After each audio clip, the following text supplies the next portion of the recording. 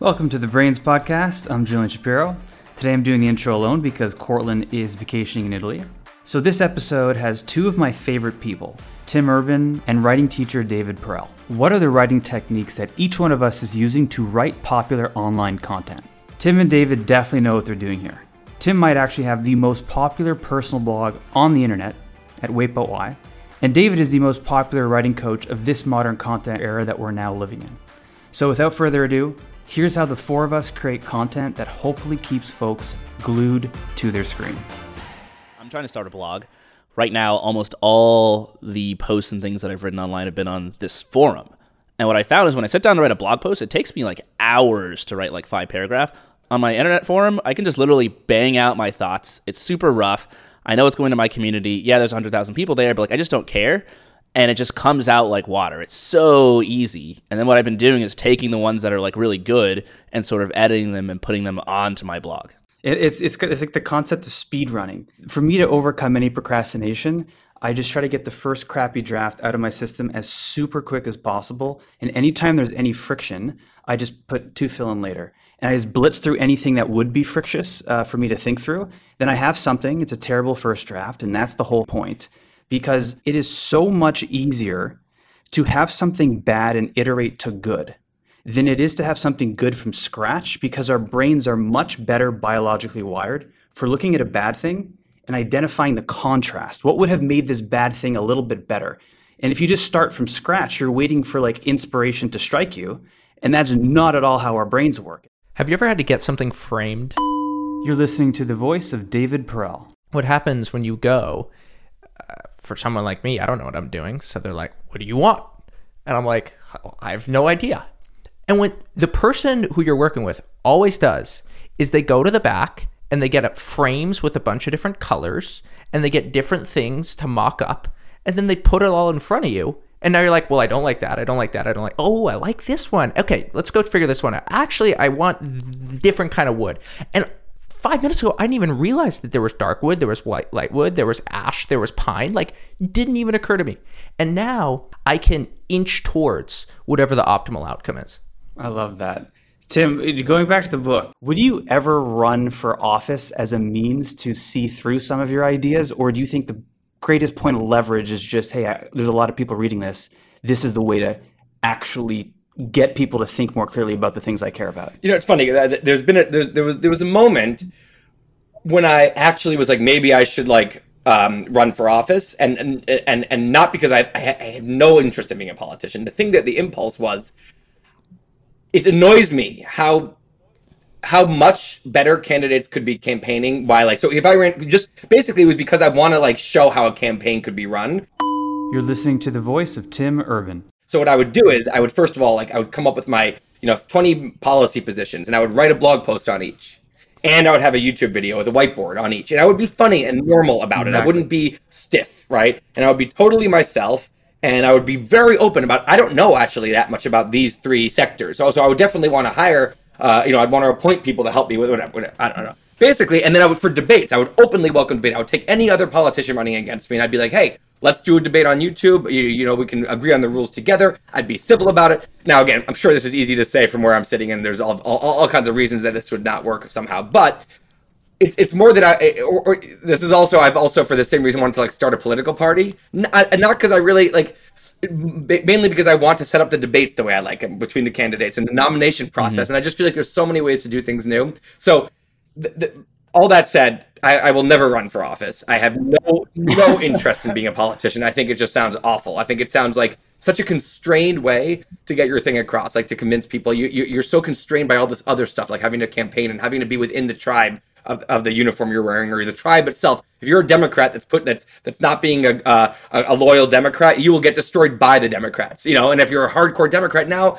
you're being a tribal. That's not that's the opposite of what I want to be. So for me, right, it just sounds awful. I kind of think a media platform like I have, and like you all have, is a pretty damn good way to spread ideas that you care about. And I'm writing about this stuff now that has a lot to do with politics.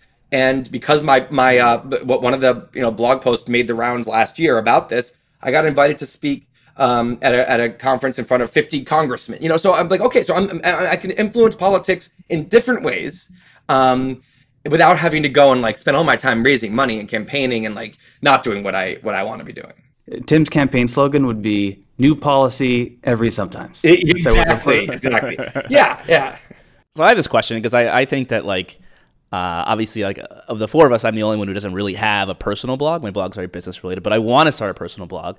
But also I'm like looking out into the world and I see all these other platforms. There's TikTok, there's YouTube, there's Twitter, where it just seems easier to reach like a ridiculous number of people. And I'm questioning myself, like, am I dumb for wanting to start a blog as a way to influence other people and share my ideas? So I'm curious, like, why do you guys write essays? Why do you blog instead of doing other things? Well, for me, and I'm going to speak directly to your personal blog point, I think you write a personal blog to think better and to meet great people. And when it comes to why you should writing, I've had a podcast. I do video. I'm working on a documentary right now. I'm in so many different creative mediums, and there is no medium that helps you think better than the written word. Because somehow the written word forces you to not lie to yourself, and it forces you, compared to other platforms, and it also forces you to just think very rigorously about things. And so I think that's sort of the internal reason to do it. But the other reason to do it, and this is where I thought you were going to go with, I see all these other things on the internet, you know, this is the sort of, is the internet saturated point. Tyler Cowen has this great line where he says, you know, it's the weird that's truly normal. In some sense, we're all weird. And what I love about the internet, this is why I teach this, it's because when you write on the internet, you realize that a lot of the things that you have, your personal obsessions that are super niche, super fringe, where like you go out in the world, you'll just rave and rant about these things. When you're hanging out with normal people, they're like, shut up, dude. We don't want to hear about this anymore. You talk about this all the time. Somehow on the internet, once you put these ideas out there, you now have this abundance of people who want to talk about those things. And I think that both of those things, meeting people, thinking better, that's why you start a personal blog. So when it comes to influencing the world, yeah, I think that starting Netflix documentaries, building a big YouTube channel, those are the places to go. But when it comes to meeting people and thinking better, personal blogs are the way to go. David, our mutual friend Matt Kobach, he said, writing is a lighthouse for meeting like-minded people. And that's what I love. It's actually the extension of this is this ranch thread I wrote, which is I want to go live in the middle of nature, have a whole bunch of acres, have a whole bunch of guest homes, and get awesome folks to come and do like writing retreats and whatever, without the sort of Kool-Aid and poison. But that's kind of the dream. Is I want that proximity to people who I just find so interesting. It's funny. I wrote something once a while back about how the reason I like having a blog, I think of it like flypaper. Where it's like, I put this thing out there, and this swarm of flies on the internet are flying by, and most, someone reads it and they're like, okay, if they anywhere from I hate this to meh to even I like that. I like that people they're gone forever almost always. It's the oh my god, I love that to have around. Now I wrote that, and some people pointed out, it's not a very nice analogy for your readers that they're flies, and it's kind of like gross. And I realized this whole time I should have been using the lighthouse thing the whole time. But to me, it was like the end image is a bunch of like dead flies in the paper. It's kind of like. Yeah. But the point was that the way I look at it is, if we did this in-person event called Wait But High a bunch of years ago, and I did events all around the world on this one day, and I went to one in Central Park, and there's a few hundred people there, and I just chatted with them. And I love chatting with all of them because I'm like, of course I do. Like, you are the 1% of people who happen to like my writing enough to stick. So obviously we're going to get along, right? And so it's a great way. It filters the people who you would be friends with if you met them to you. It's this incredible situation for meeting great people. I went to the one in New York. It was super fun. Oh, awesome. Did you say hi to me there? Was it in Central Park? Yeah, it was in Central Park. We're hanging out by a tree. Okay. I think you were wearing a white shirt. Well, there you go. So I then you're included in the people that I probably love. Yeah, the people were great, but that's what's so good about the internet. I mean, I think that you can think of the ways that the internet has made society better is for the first 20 years, like, it was just an incredible matching tool. You know, Airbnb, people who have houses that are vacant with people who want to travel. Uber, I want a ride. Hey, here's a ride. Like, eBay, originally with Pez dispensers. I actually think this is the best one. Like, my middle school principal, he was obsessed with Pez dispensers. Hundreds and hundreds. Where did you get these? You know, because I got sent to detention a lot, but that's a story for another time. So it's like always in the principal's office. And he would just have all these. So, you know, eventually I started talking to him. He was like, well, you know, what I do is I go on eBay and I just look for Pez dispensers that I really like. And crucially, there wasn't a Pez dispenser store in San Francisco where I grew up. But if you go on the internet, there's all kinds of Pez dispensers. And it's the same thing. For whatever it is that you are over the moon excited about, there's probably not somebody within a mile, maybe one or two, who are as excited about that as you. But on the internet, there's a flood of people. The way I think about it is, if you were able to get all those people to show up in person, Tim, like David, that speaks to the fact that there are two types of followers. You can either have a labor follower or a mind follower. So a labor follower is someone who's following you because you're doing work for them. You're putting in the labor. Example is, you're creating a whole bunch of interesting stories. You're like BuzzFeed. You're just putting together listicles. You're putting together summaries of breaking news stories. Those are labor followers because you're pre-digesting news for them.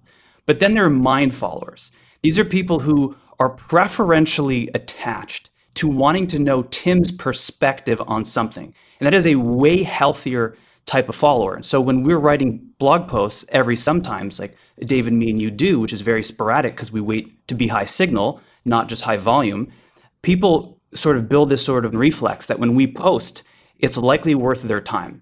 And I think having mind followers, that's the type of persona that will actually show up in person. They actually give a shit. You're not just a mouthpiece for the news. So that's something I've been thinking a lot about. I've been trying to figure out what's the strategy for maximizing the degree of affinity among the mind followers. I think there's a combination there. There are people who do both. For example, I read Matt Levine's newsletter. He's an excellent financial blogger. And part of that is really news. Like, I'm getting to know what's going on in the financial world. And that's replaceable. I can get my news from anywhere. But part of that is that Matt Levine is a very individual, unique, special mind. And what he brings to that news is irreplaceable. Like, there is no other mind like Matt Levine's. And when I read his writing, like, if he were to go away, like, there would not be a replaceable source. And so I think he is kind of getting like this mind following that you're saying. Like, there are people like me who are actual true Matt Levine fans. Like, I would show up at a Matt Levine conference if he was in town. But on the flip side, I think by attaching himself to this sort of like fount of ideas, which in his case is the news, it's kind of like a hack for him to always know what to write about. Right. And he doesn't really have to sit down and be creative. And I think when I look at all of you, you're all very creative. Like, you guys all sit down and come up with these concepts where I'm not even sure where they come from, but you have to do that labor. My equivalent of that is Marques Brownlee, the tech reviewer. I would say when I thought about him, because he is a labor in one regard, which is that I will go instead of reading all about the specs and I'll just go for him to tell me which one of these should I buy, and he's done all this work and he'll but he's also irreplaceable in that there's a lot of people doing that, but I care what he says a lot more because I just trust his way of thinking more than that's why he's like the most popular tech reviewer, because he there's something he has a mind following as well. So but I think your point is fascinating, and it's making me think about the times when I think early on when I was trying to get a following, I think I was going for the labor things more than I should have, because at the time I was thinking, I'll do the best World Cup starting, let me do the best the explainer about how of what to do here, and I those would do okay, but I started to realize later that's not really my strength. Like, it's like I'd rather put my time into something that is uniquely something that I would do. Tim, when you were in those early stages, how much did you think about sort of cultivating your personality on the page? Because there's a certain Tim goofiness and stick figure drawing that is so much more refined now than it was 5-6 years ago. I actually feel like I want to get back to that even more than I do now. I think with my current thing, it's such a serious topic that I'm often like having to remind myself. Julian, can I ask a quick question on the theme that you were mentioning? Because I'm just generally curious. Like, all of you guys have written a lot, and so have I. What is like the best thing you guys have written on the internet? Like, if you think about the post that you're most proud of, the essay that like was really the pinnacle of what you've done? Like, what was the best thing, and why do you think it was the best thing you've written? I think, to tie a bow on these themes, for me, it's a piece called Why You're Christian, about how much secular ideas of human rights, how those are downstream of Christian influences. And it was one of those pieces for me that was like 10 out of 10 difficulty. And so I think that there are a couple things that came to mind, that just riffing off some of the stuff that we've spoken about earlier, which is I said, this is my experience here, and I'm going to actually bring myself into this post more than I normally do.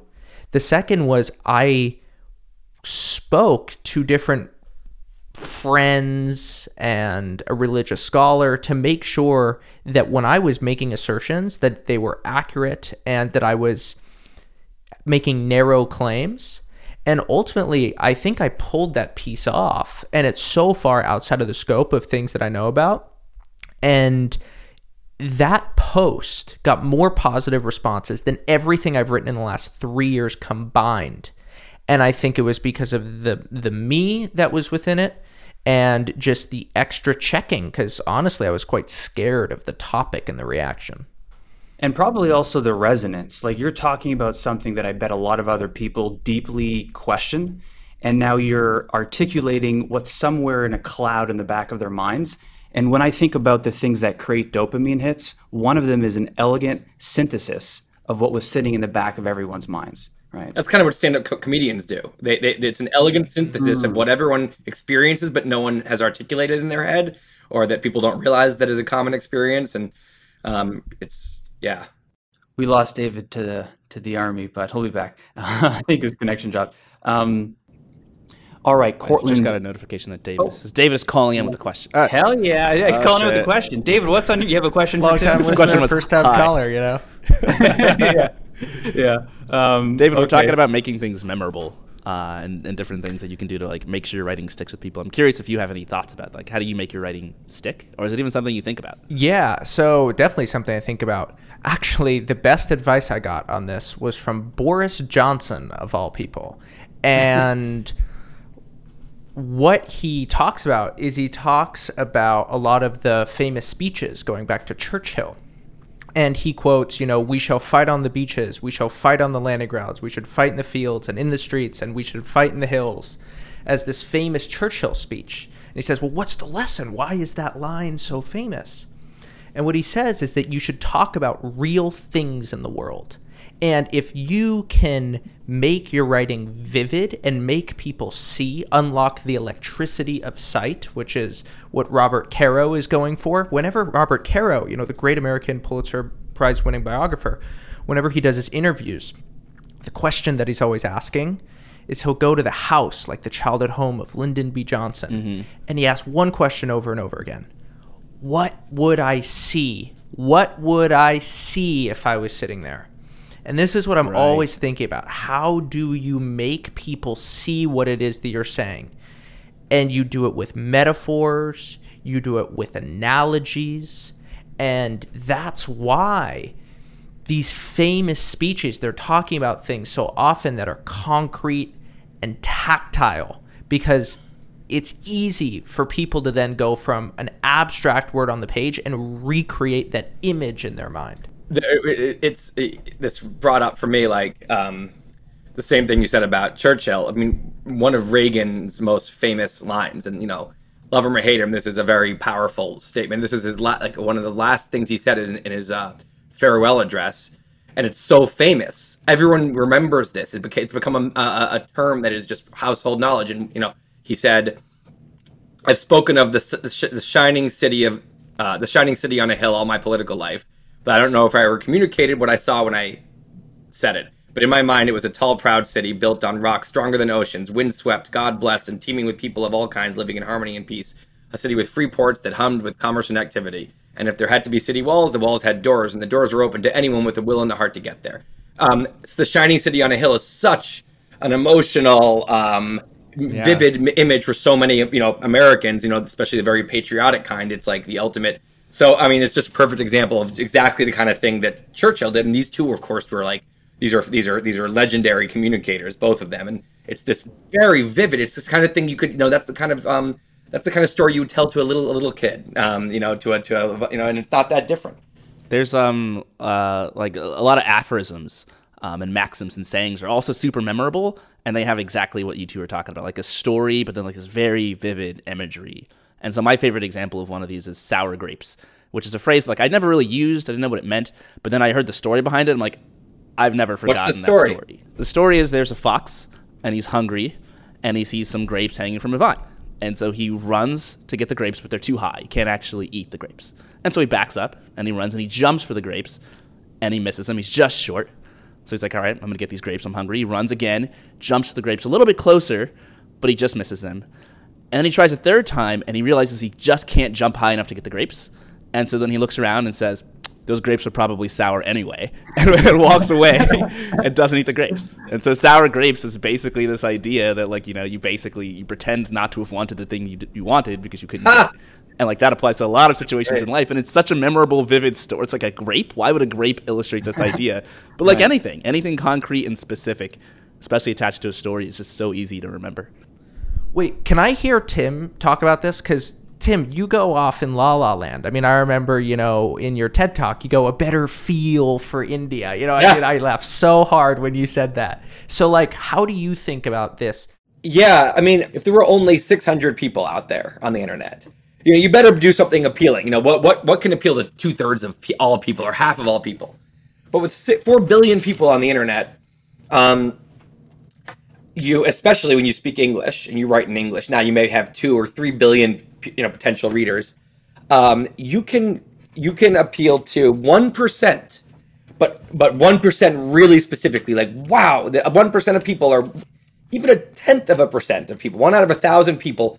If 1 out of 1,000 people happens to think, oh my God, this guy is like exactly interested in what I like, and I love the way he thinks, and I love what he's interested in, because he happens to be just like me. If we're talking about 3 billion English-speaking people on the internet, and you're talking about 0.1%, that's 3 million of those people. And the thing is, those 3 million, a lot of them are going to find you, because when one of them does, they're going to send it to their other friend who just happens to be, and when people do find it, they're going to stick. So the point is that the way I've always thought about it for that reason is I'm writing for a stadium full of Tims. Picture a stadium where everyone's me. Right. And I said, okay, well, actually, this group, I know exactly what they like. And so therefore, if I am in the middle of a post and some really fascinating tidbit comes up, I'll throw it in a footnote, or I'll throw it into the writing, because probably my crazy readers will probably actually like it. Now, that said, it's not like I don't filter anything. There are plenty of times when I think, okay, I'm interested in this, but let's just move on, because I'm still trying to make a piece of art that is, that is not just a total stream of consciousness. Right. So there's a balance, but I think, you might be able to get away with a few more of these diversions than you think, and there might be a lot more people who like them than you might realize. And I made this mistake on my podcast where I spent too much time trying to think about what others wanted, and I then attracted a lot of people who wanted this thing that I wasn't that authentically into. And then you kind of lock yourself in a box where on day 0, you don't have an audience. You can write whatever you want, but on day 1,000, you might have a huge audience. And if you try to change, they're going to say, what are you doing? Like, this isn't what I signed up for. And so if you're not authentic from the beginning, I think you end up building an audience that keeps you from being authentic. That's a really good point. I always tell people who are starting out, it's actually a big mistake to disregard your true interests and try to build a big audience of at any cost. Because now talking about the fly paper, you've attracted a bunch of flies who actually so now a bunch of people who would have loved what you did, what you really like, they came by, saw something different, and left. I would say the same thing, by the way, about dating. When I in my single days, I tried to, as I got more experienced and I think wiser about it, I started to be flagrantly myself on first dates. Because if I'm not myself, someone who would have really liked true me, she now doesn't know that. She thinks this isn't the guy for me. What a huge miss. And meanwhile, person who does like me now, well, they like this weird, this actor version of me I've just put on for no reason. So I started just being here's the full, completely, honest self, which is definitely going to not appeal to a whole huge handful of people. But whoever it does, like, great, you know, and it doesn't also, it becomes less, I don't know, if you get rejected, if someone's not into you, you can just take it like, it just wasn't like that person that's not what they're looking for. Like, that's okay. It just wasn't a match. I don't want them anyway. I don't want someone anyway who would have met the real me and be like, nah, not for me. Good. I'm glad we know now, you know. It's also so much more efficient, Tim, because before you get married, she'll find out who you really are anyway. Right. So why not just save all the wasted time and let her decide right now? Is this what you want? Someone who would meet real me on date one and say, not for me. If I trick her and make her think I'm for her, now we are officially a bad match. So that's either going to end up, we're going to get attached, as people do, and just end up in a kind of a bad marriage because we can't afford, we can't deal with, now that we're attached. That's not good. Or we have some horrible breakup. Like, you have to think hard about what the end goal is here. Courtland, didn't you want to talk about blog design before we wrapped up? I'm just starting my blog. I'm curious what you guys think. Like, one thing that I've done is I've tried to have just straightforwardly a distinctive design for how my blog looks. Like, Indie Hackers is a dark blue website with brightly colored icons and like light text, which seems trivial, but like I don't think anyone ever goes to Indie Hackers, reads a post they like, then comes back a few weeks later, reads another post they like, and doesn't think, I've already been here before. And when I go to Wait But Why, it's like, I don't know another site on the internet. No, it's not pretty. it's Tim, you had this amazing quote last time. You're like, it looks like a baby drew it. Something like that. It's a baby like shat on the page, and there we go.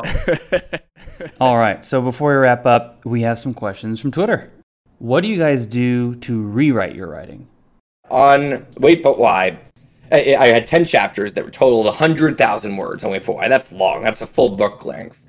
And that was only about a third or half of what I wanted to say. So I knew I had a length problem here. So I'm just going to write a recap for people to refresh. And also, if you haven't read it, here's what the major terms mean. Here's what and it's going to be 5,000 words, 3,000 words, which, it'll be like a chapter as opposed to a book. And you can read the chapter and then you can move on to the rest of this. And that 5,000 ended up being 30,000 because I'm me, and I was like, well, this and this and this, and that whole first 100,000 words, which is supposed to be part one of the book, I just used the 30,000, and I realized it lost almost nothing, and I cut it from if I just tried to cut the 100 down by cutting it would have been painful. Painful. I don't want to cut this. And I would have gotten down to 92 to 88. But doing it that other way, I got it down. I cut it in less than a third. And it suddenly was so obvious that was obviously the better product than the 100,000 words thing. And by tricking myself, like you do with the Twitter thread maybe, like tricking myself into thinking I was doing a totally different exercise, I ended up writing now it's the first third of the book. And it's the appropriate length of the first third of the book. And it was only because I thought I was doing something for people who had basically already read it. I love that. That's exactly what I do. I'll write a blog post, try to condense it into a Twitter thread, then I'll delete the blog post and replace it with the thread. Because the thread is the tightest, most hooky form that I could have written, and everything else usually wasn't necessary. All right, last question from Twitter. Do you guys want to make films or write stories? Yes and yes. The thing that excites me most of those two right now is fiction. I've been on a sci-fi kick and reading-wise, and I'm like itching to try it. I mean, but I'm so comfortable with my nonfiction writing that it's weird feeling frightened, creatively kind of like out of my comfort zone with writing, but this is a whole different planet, and that's how I feel. So I love the concept of being, free of real research and real, having to be accurate, which is a lot of, it's a constant burden to just be able to kind of be free and take the thing where I want it to go and create a world and create characters and try to, because the thing I love about writing in general is I like the feeling of taking a reader on a journey that's so fun for them. And the ultimate journey, I think, for a reader is a great piece of fiction. And so I want to try it. And I might try it with short stories first because it's a way to, test a lot of little things and get better, get some reps before I kind of go for something bigger. But also I like short stories myself. I like reading them. And so I that is an ambition I want to try in the next couple of years. David, what's on your mind? I refuse to answer. Tim's answer was too good, and it was the good, podcast needs to end there. All right, guys. I love you both. Appreciate you both. Thanks so much for coming on, guys. Thanks. That was a blast. Thanks, guys. You can catch Tim Urban at waitbutwhy.com and check out his book on Amazon. And you can find David Perell and his writing course at perell.com. That's Perell.com.